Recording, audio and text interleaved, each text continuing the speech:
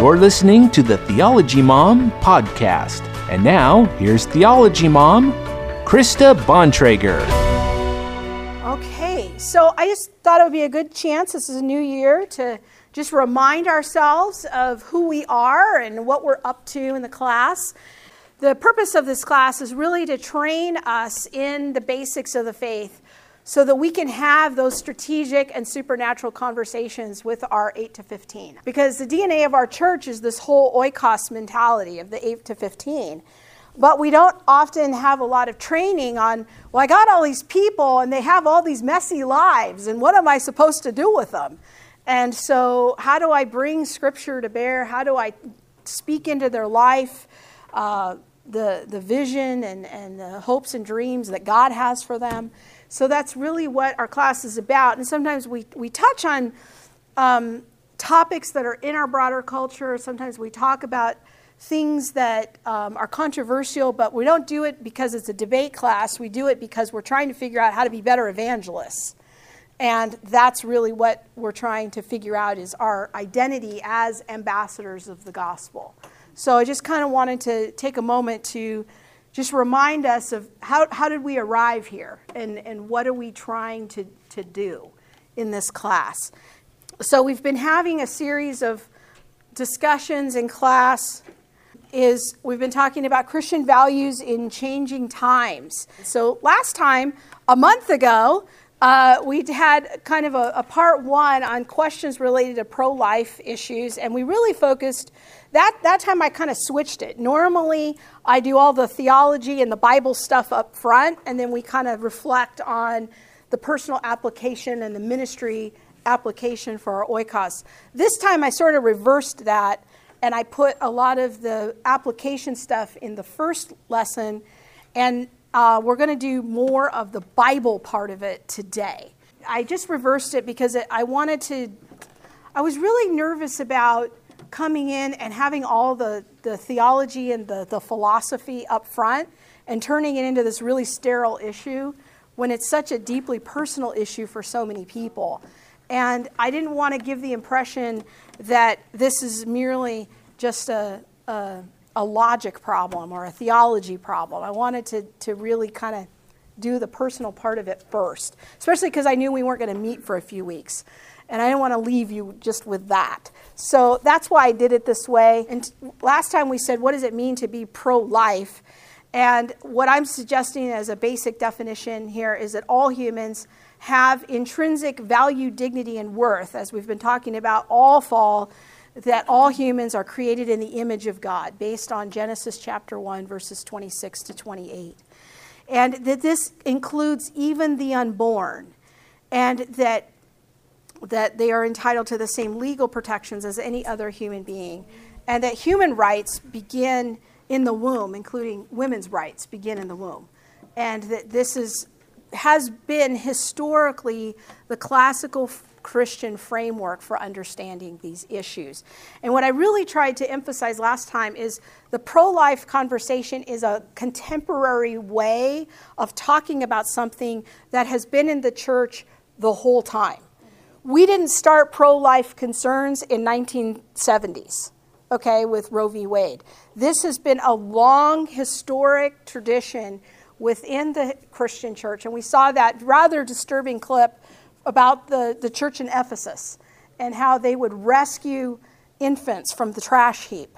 This is a long part of our history as Christians, that we value life and that we value children and even young children and even the unborn. So this is part of our DNA, if you will, as Christians. I've tried to stress this whole series of trying to get beyond political alignments into something that is more distinctly Christian. And we have a tendency as pro-life, quote-unquote, pro-life conservative advocates, maybe I would have been better phrased that way, tend to focus more on the rights of the unborn. Whereas if you talk to your liberal friends, they're more concerned about the rights of the woman. And I think that our goal as Christians ought to be to help both the unborn and the woman. And this is where I'm asking us or inviting us to get beyond our politics of conservative and liberal and think about this in a distinctly Christian way. If we remember the clip that we watched with my friend Marianne talking about her journey as a young teenage mother and how it was really her mother who was the one that she felt like that could have made a difference. Coming alongside her mother may have made a difference for Marianne and her son. And so we need to think about this in a more holistic way and kind of move beyond our politics into the distinctly Christian idea that life is valuable. The mother's life, maybe even the grandmother's life, the unborn, and how do we help this person and come alongside them in this season. So I want to look at one passage in particular because you might be wondering, does the Bible have anything to say about abortion?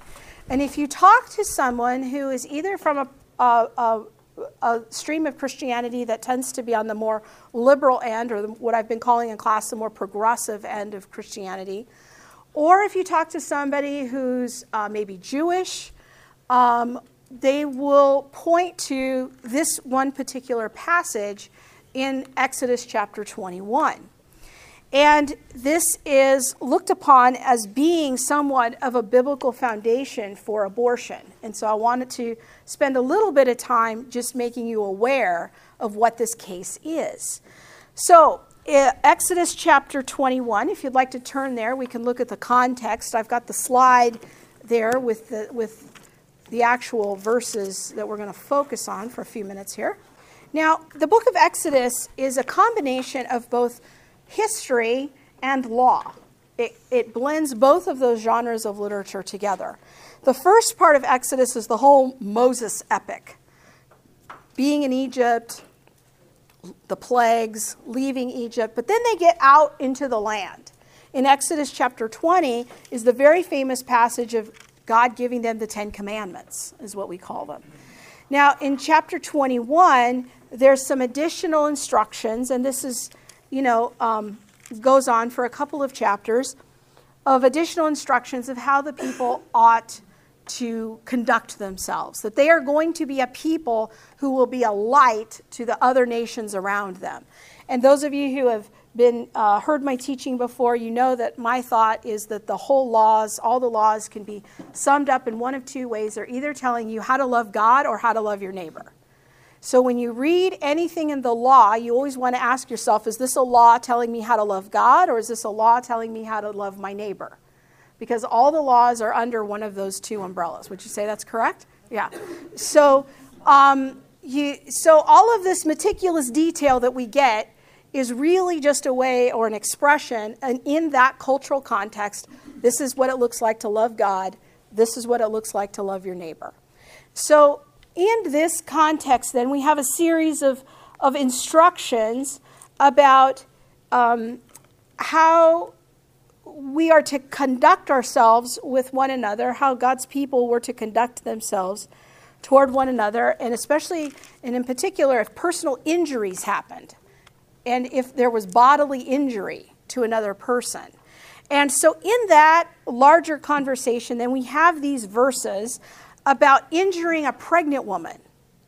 Okay, if people are fighting and hit a pregnant woman and she gives birth prematurely, now many other translations translate it as if she has a miscarriage, but there is no serious injury, and the implied object of that is to the mother, but it doesn't specifically say to the mother. The offender must be fined whatever the woman's husband demand and the court allows. But if there is serious injury, and then there's an alternate translation from the Septuagint that we'll get to in a minute, you are to take life for life, eye for eye, tooth for tooth, hand for hand, foot for foot. Well, the question is what does it mean when it says there is, or who is in view when it says if there is serious injury? Again, it doesn't clarify. Is that the mother or is that the child? Okay? So people, and I did quite a lot of reading on this because I was trying to understand different viewpoints of how this verse is looked at.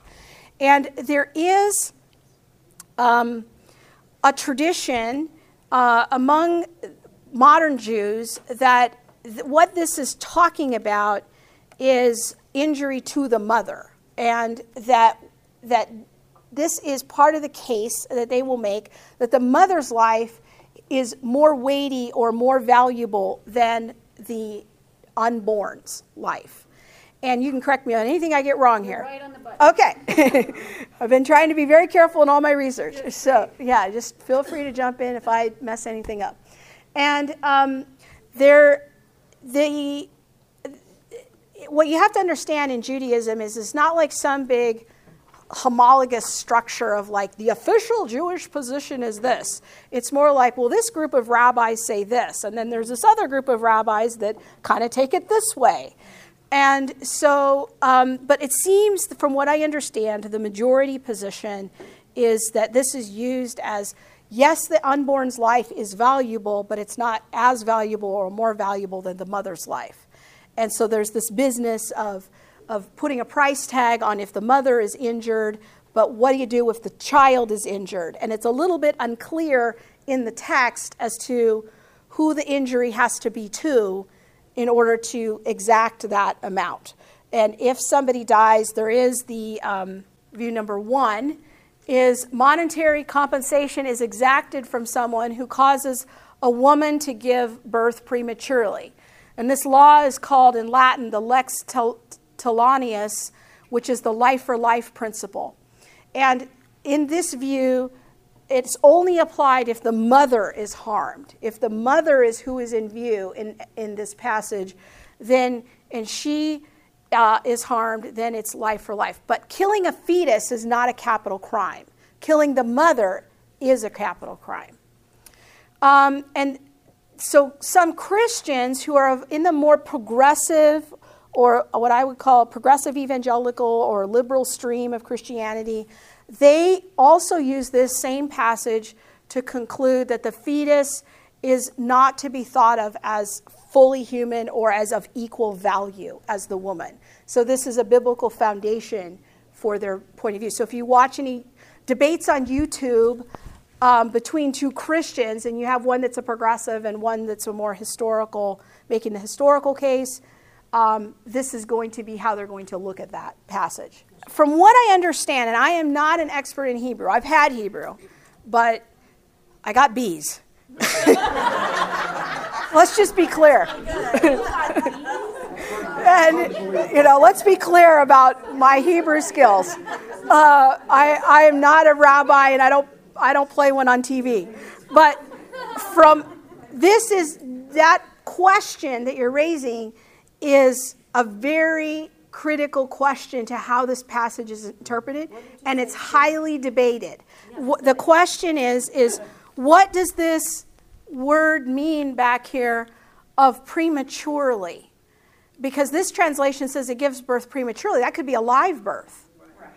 If the woman gets injured and the baby's only 20 weeks and she gives a live birth versus a miscarriage, that implies that the child has died. Those are two kind of different scenarios. And then it's like, well, if the child is dead, then why does only a fine have to be paid? Do you see the problem? But if the mother dies, then it's life for life, tooth for tooth. The question here is, who is the serious injury to? And that's why I have to the mother in brackets, because it is not clear in the text who's receiving the serious injury. And this word is also unclear as to whether it is a premature birth or a miscarriage. Survival would be a different question altogether, but that would be very injurious if you had a 20-week-old that was born alive. They would have no way of sustaining that life. It's only through modern medical technology that we can do anything. But you would basically, in that context, whether it was premature birth or miscarriage, it was a death sentence for that child, because they might not have been able to be sustained outside. I mean, things were just so different then. Okay, so now the second view is more of the historical Christian view. And we've said this before, but it probably bears repeating, that the early church, the Bible of the early church was the Septuagint. And that's what this abbreviation is this XXX. It is the Greek translation of the Old Testament. And that was the Bible of Jesus and the apostles and the early church. That was what was circulated. They didn't start using the Hebrew, going back to the Hebrew until the medieval period. So this translation matters for us as Christians. And the historic Christian position has been this word form, and we're going to go back to our slide here. But if there is serious injury, and in the Septuagint, the way that the translators understood what Moses was meaning there was if there was a form of the baby, if the baby had a form, that you are to have life for life, eye for eye, tooth for tooth. And that kind of changes a little bit of the meaning there. If it comes out prematurely and there's a form, then it was eye for eye, tooth for tooth. That law would be enacted of life for life. So in the Christian tradition, they consistently interpret this passage as meaning that feticide is murder and is consequently a capital crime under Mosaic law. That has been the historic Christian position. What's interesting about this is that there's also, I read a couple of articles by some Jewish rabbis that also made the point that there is an Alexandrian tradition or an Egyptian tradition in Judaism. And they also take the verse this way. Philo is their big, is the Alexandrian Jewish scholar. He was a contemporary of Jesus and Paul, and he was in Egypt, in Alexandria, northern Egypt. And he also takes the Exodus passage this way. But the Alexandrian tradition in Judaism is not the majority position. Is that accurate? Yeah. Because the Alexandrian tradition came to be so closely connected to Christianity that there's a little bit of distrust there between the Jews and the Christians. Would you say that's fair? Okay. So that's my best understanding of this passage, and that's not to be exhaustively complete on this topic. I just want you to have a general awareness that this might come up. Now, what I'm going to call the traditional position is I'm going by the traditional Christian position historically for our situation. And so abortion, quote unquote, on demand, and I'm borrowing that phraseology from our culture because that is how it is looked upon currently in our culture, is abortion on demand. That is the law of what's allowed and is not consistent with a Christian position of preserving the image of God. Now, I think that most of the Jewish writings that I read would say the same. There was an overarching value of life. They just have these somewhat more nuanced positions in certain cases. Would you say that's true? That's true. Yeah. And this is a key part of the strategy that many people who work in the pregnancy resource clinics use, is they offer free ultrasounds to women who are considering an abortion. And there's even like a mobile version of this now. There's a whole ministry called Save the Storks. And they have like these mobile vans with free ultrasound equipment in it, and they do like sidewalk counseling, and they will give women a free ultrasound so that they can see the baby. And that does impact some of them to change their mind when they see that form of what's there. And so this is part of the conversation that we're in as transformational agents in our culture, right? Because there's this issue in our culture that we're saying, we don't see this as being consistent with our position of valuing life. Now, it's a little more awkward for us because we're in our own culture, right? We have our own smell. Remember that conversation a few weeks ago? It's easier to smell other people's smell. It was easier to talk about Cambodia and, child trafficking. That's wrong, right? And we Christians are coming in there, and I saw another news story this week about how the things are just now like starting to really exponentially change in Cambodia around child trafficking because of all the Christians and the good work that they've done there. And that is all rooted and founded in the image of God concept. But here in our own culture, it's a little more awkward because we have this conversation in our heads like, well, you know, I don't want to be too judgmental and I don't want to be too political, but this is why having a discussion about a distinctly Christian culture and the image of God is important. It's something that goes beyond our politics. Then this issue affects all of us differently, whether we're married or unmarried, teenage mothers, young mothers. It's, you know, things happen. Choices are made. But then the question is, you know, how are we going to live this out? How are we going to redeem this moment? I love how Marianne talked about that in the video, the interview I did with her, is just to keep the long term in mind. You know, that God's in the business of redeeming the situation. That's not the final answer, just because that was maybe not the best circumstance or the timing, or, you know, nobody could have had less money than Marianne. I mean, there was no provision there. But Stephen was here at church last week, and you know, I'm sure he's very glad that his mother, you know, hung around. They're very close, as she said. So, you know, God has a way of redeeming these things. And the traditional Christian position has been that of trying to choose life whenever possible. And because we believe that this fetus will become a full-fledged human being, and that is what is there and available. And that there must be a very compelling reason to allow abortion. And there's really like the two biggest questions around this is, what if there's a direct threat to the life of the mother by carrying the fetus to term? And secondly, what if the fetus has a lethal fetal defect? And these are two very important ethical questions. Now, in my story, before Emily was born, I was very sick. I think my mother probably had me on a lot of prayer chains. I don't know. There were a lot of people praying for me because I was really sick. And the doctor, I was going to the doctors like 3 times a week for blood pressure checks and stress checks to make sure the baby was still alive and moving. And that was probably like the last 4 or 5 months of the pregnancy. I mean, it was a long time. I was really sick.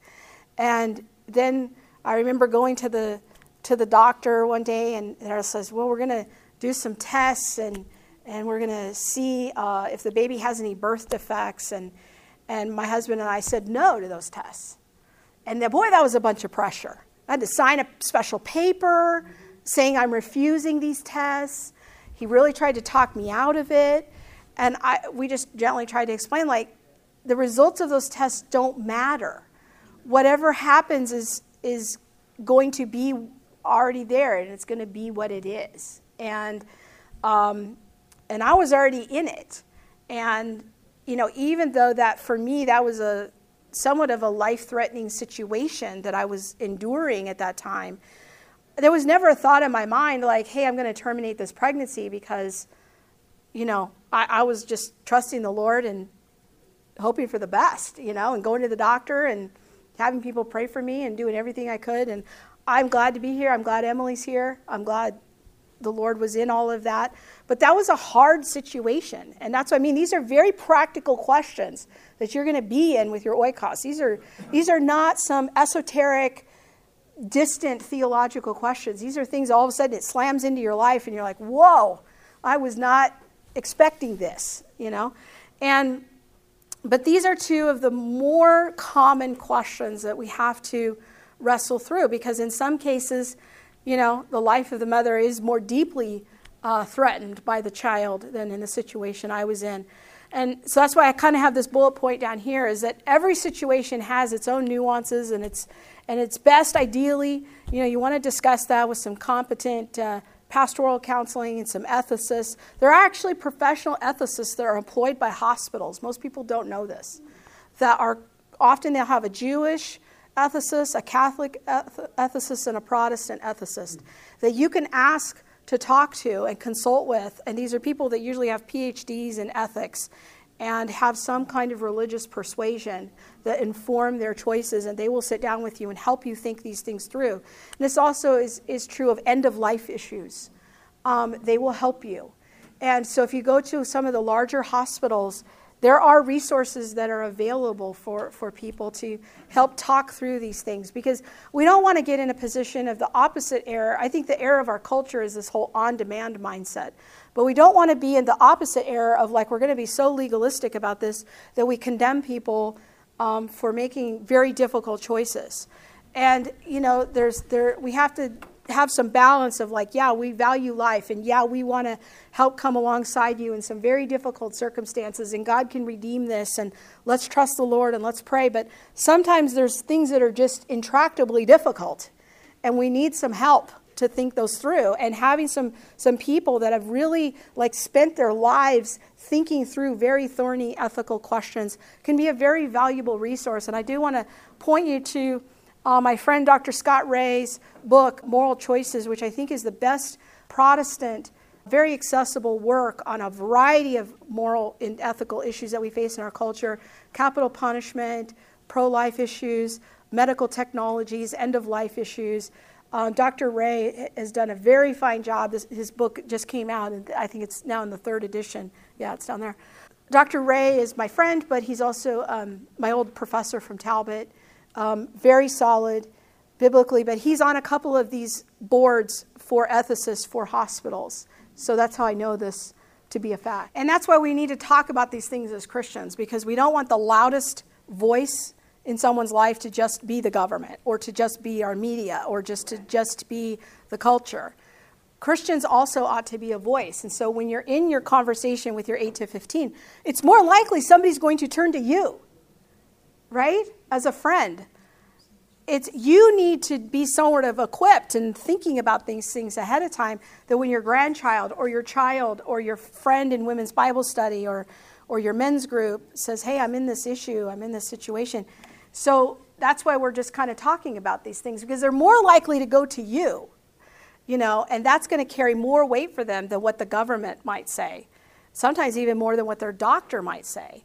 But if you have some things that you can kind of help them begin to talk about it, listen, think it through. The question that's tied to is, what does love look like in a particular situation? Because we can have, like, I can have cognitively, like, okay, here's where I want the conversation to go, or like, here's what I think is right.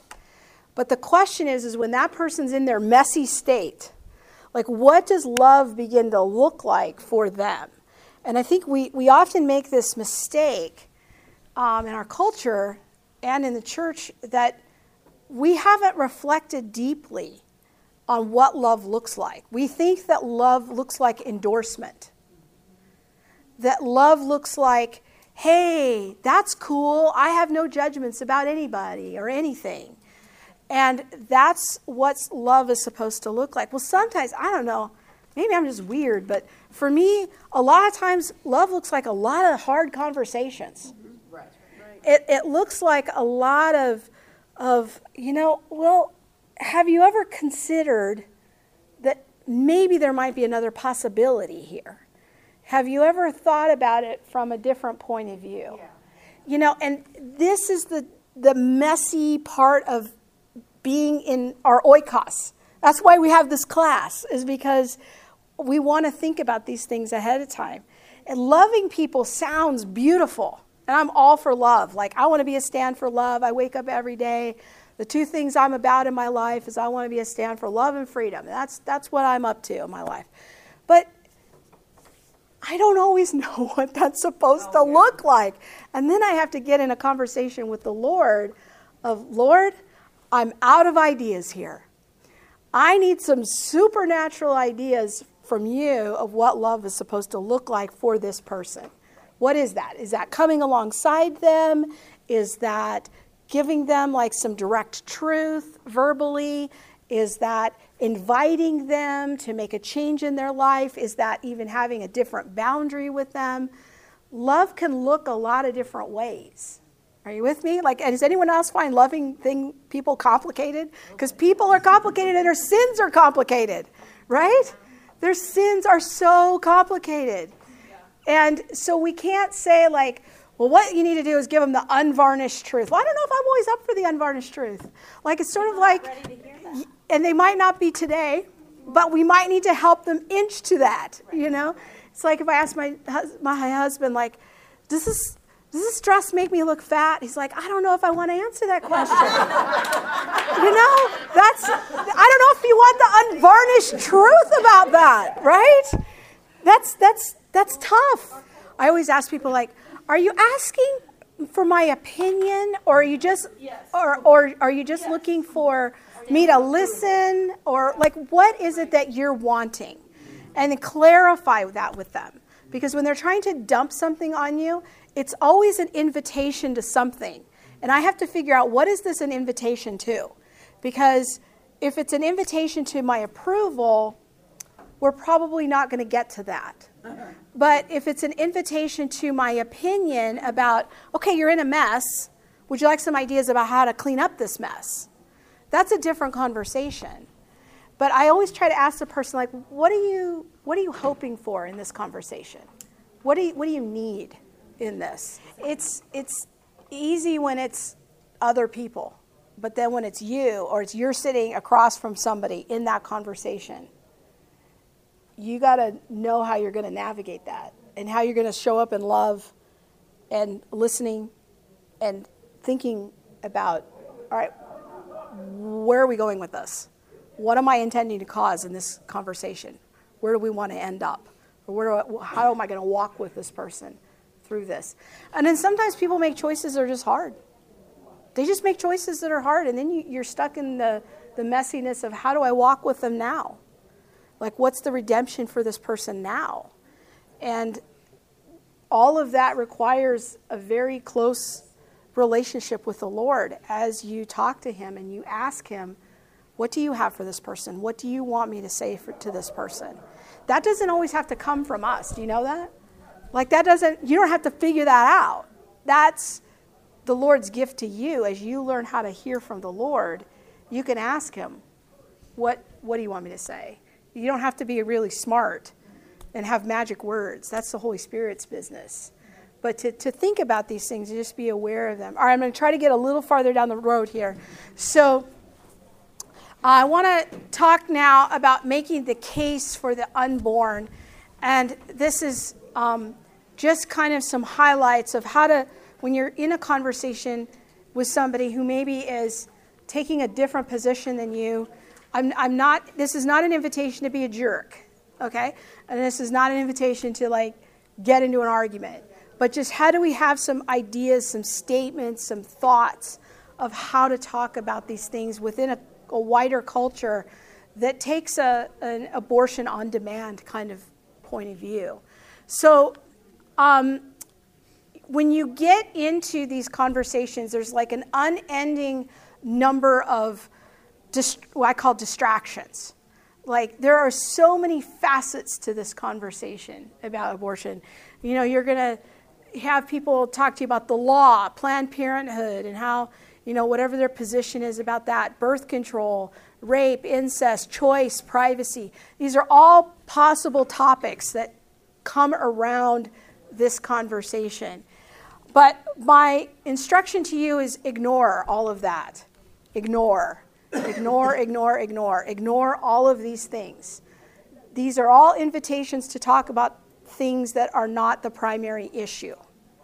The primary issue, and people will attack your character, they'll call you stupid, they'll call you backward, you know, you're just some backwater Christian, you don't really know what you're talking about, you're not very educated. Ignore all of these things, because there is really only one question that matters, and that is the unborn a human? That is the only question that you really need to talk about. Because I don't know about you, but I'm not an attorney. I'm not an expert on the law. I'm not a medical doctor. I'm not an expert on the science. But there's one question that we have to be very clear on, is the unborn a human? Depending on what your answer to that is, a whole lot of things follow. And so you have to have clarity about that question. Is the unborn a human?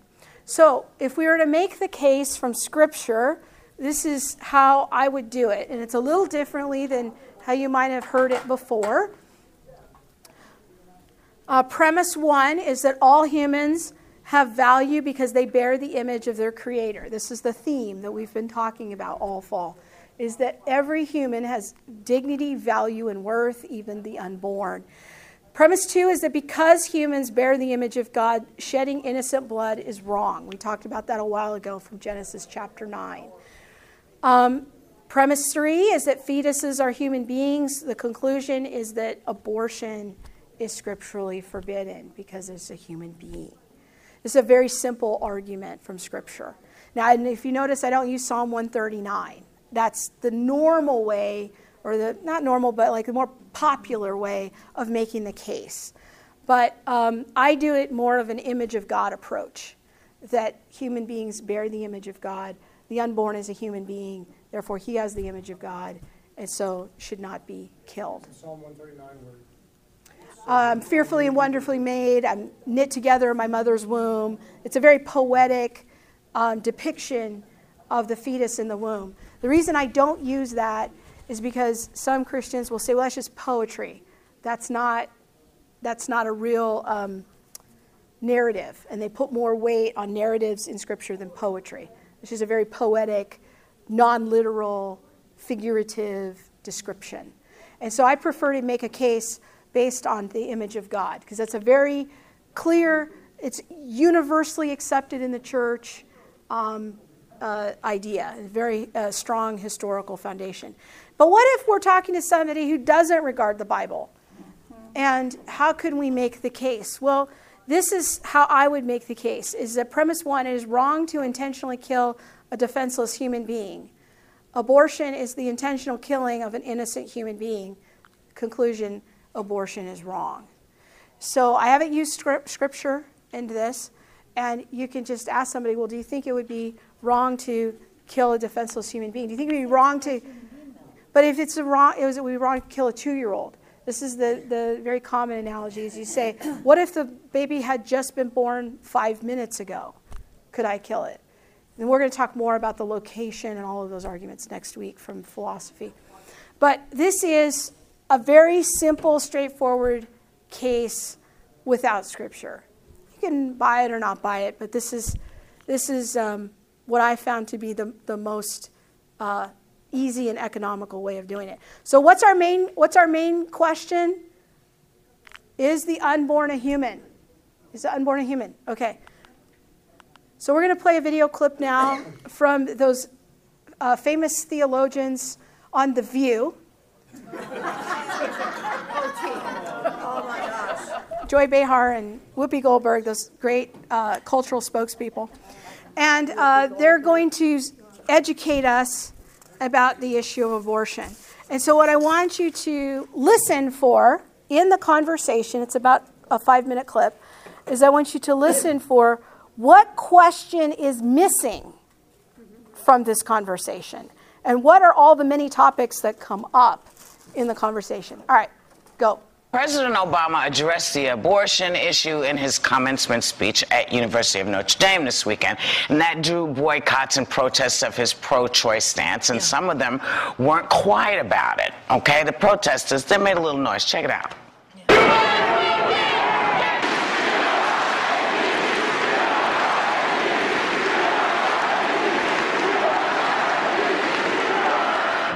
You see how he's so cool, the guy, you know? And then after the guy, this one was yelling, because it was a very small minority that was actually protesting. Right, the majority of people at Notre Dame itself were not protesting at all. They wanted him there, and the president gave an eloquent speech. Beautiful. Because, you know, he pointed out to people watching that President Obama is a very compassionate person, that he's not out for you to get an abortion. Nobody wants you to get an abortion, but the rule of the land is pro-choice right now. Well, and also the guy pointed out, and he was a priest, that, you know, there are things like capital punishment. They're not protesting those particular murders or torturing people. So Catholicism is not a one-note samba. It's a lot of issues, and this is just one note. Actually, the sermon this weekend, even at my church, was about how people tend to pick and choose the thing that they want to extract from the Bible and then protest, whereas though, there are many, like you said, many facets of following that Christian doctrine. I think, the main problem that they had was with his stance on, he was one of the loudest people not supporting the Infant Born Alive Protection Act. So that was something that was really riling up that one group and the partial birth abortion. He actually voted present. He voted present. I don't know how you vote present on that. It's a very clear-cut issue there. I mean, let's really be truthful. We're not going to resolve this issue. People have very, very strong feelings about it. Some people feel, well, if you're truly against all murder, then you have to go back and protest all the presidents who have sent people to war. That's right. If you're going to protest, you really have to make a decision about where you stand. For me, it's like gay marriage. If you don't believe in gay marriage, do not marry a gay person. What bugs me about the movement, though, they call it pro-life and then pro-choice. They should really call it pro-choice and anti-choice, because that is what it's really about. That's what it's about. The choice for life is still, if you are the choice is against choice. Interestingly enough, that's what the choice is. For the first time in, I don't know if ever, there was a recent Gallup poll that has 51% of people being pro-life. So this is actually the first time that... and it's interesting with that 51%. I'm pro-life also. It's very much an insult to me, as a person who values life, to say that I'm not pro-life. Who are these people? I am also pro-life. Deciding that I'm not pro-life. But I thought it was interesting with that Gallup poll. Call yourself something now different then. They were saying they a lot. should call themselves what it is, which is anti-choice. Yes. No, but I was saying anti-choice.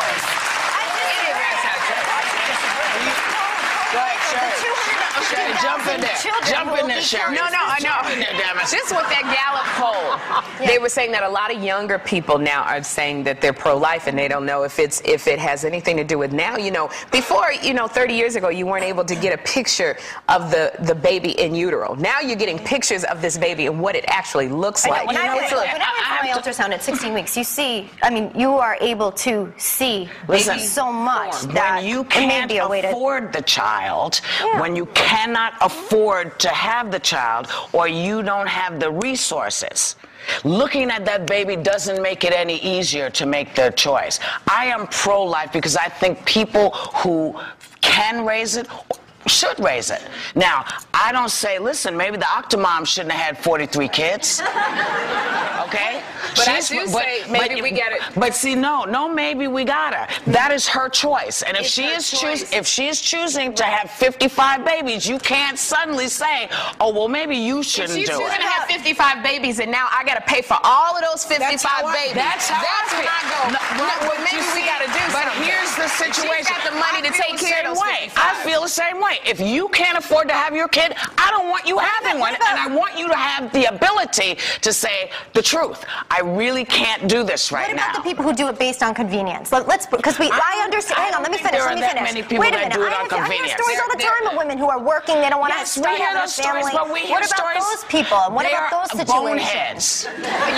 They are not.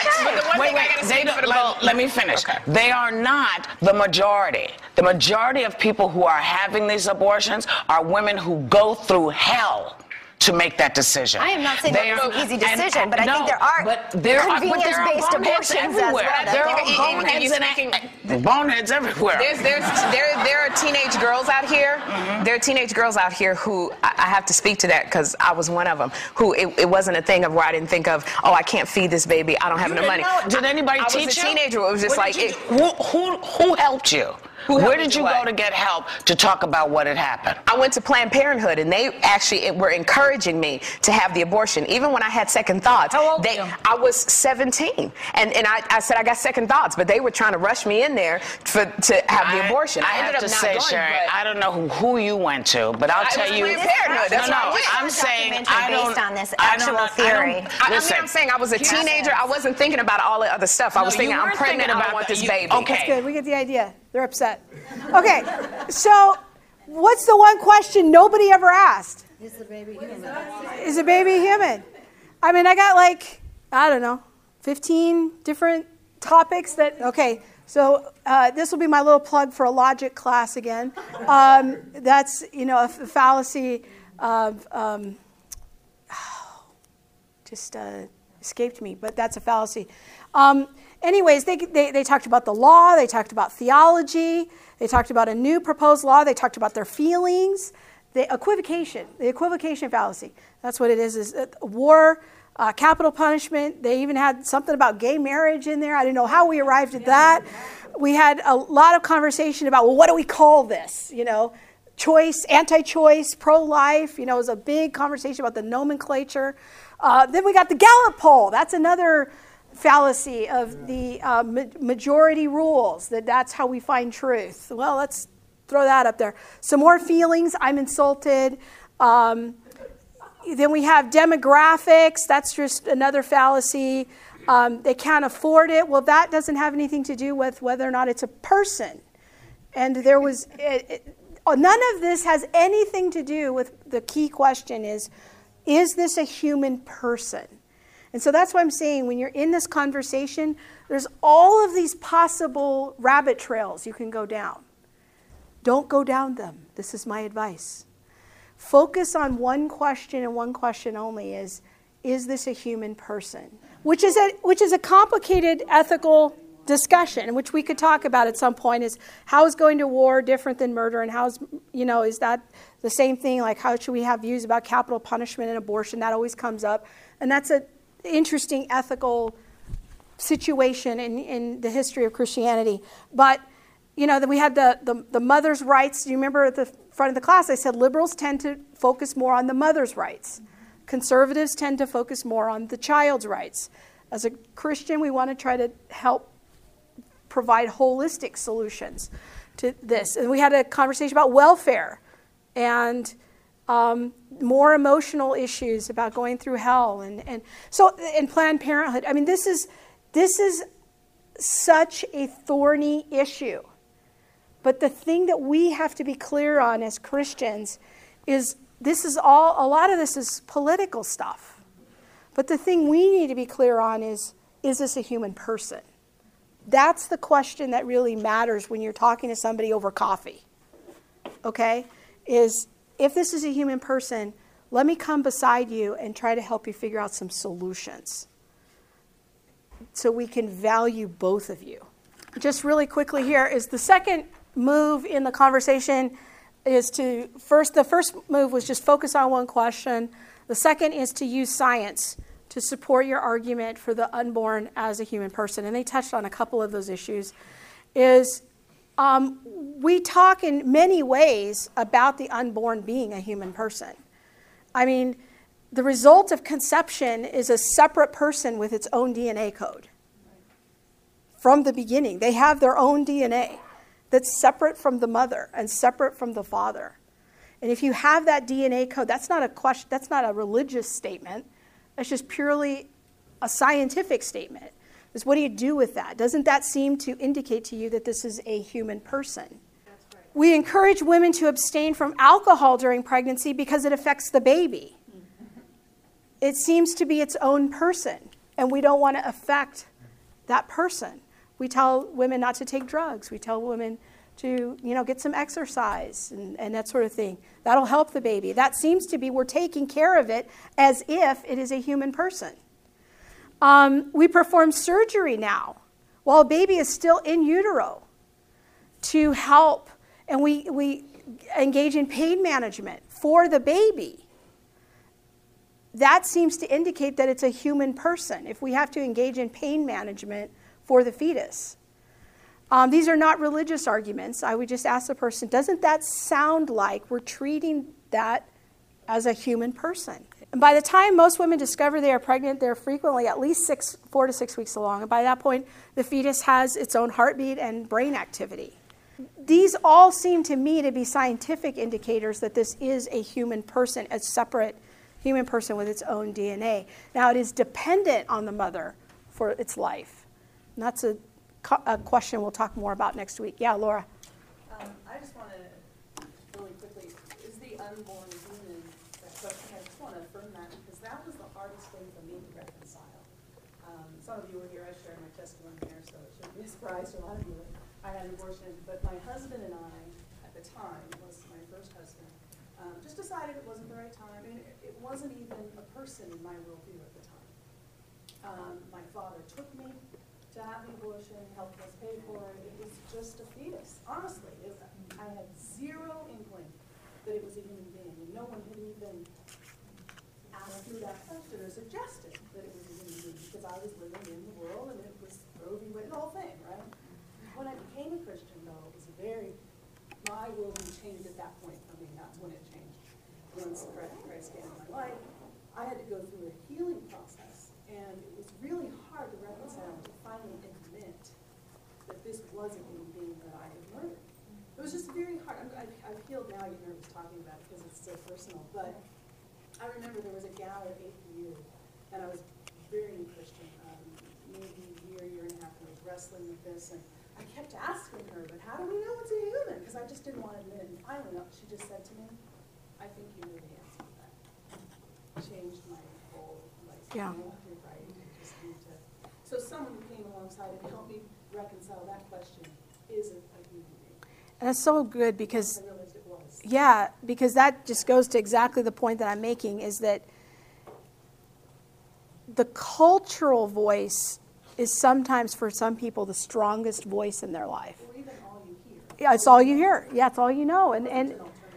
And when you're talking, when you in this room are talking to someone, you might be that alternative voice to ask the very penetrating question, have you ever considered that this is a human person? You know, what are your thoughts about what this is and what you're doing? And just help them maybe reflect more deeply. But you might have to be involved in that person's life. You might have to come alongside them and help point them to some resources. And, you know, that's all part of the love package for that person. We don't want to be just merely a philosophy. This is all to get us to love our 8 to 15. Right? Are you with me? Because this is not a class on debating. We have to talk about difficult issues, but the big picture is, how am I going to love people? What is that going to begin to look like? So I'm going to close because we're over time. If you want to come give me your comments afterwards, you can. Father, we thank you for how you have created us and how you have made us a little lower than the angels. And that we are the crown of your creation here on earth. Lord, sometimes we don't always act in ways that are consistent with valuing that creation. Sometimes we use our words to cut down and criticize people who have been created in your image, and we don't honor them. And we repent of that. Lord, we ask that you would help us to be courageous and loving, and to stand for life as we explore these questions. In Jesus' mighty name, amen.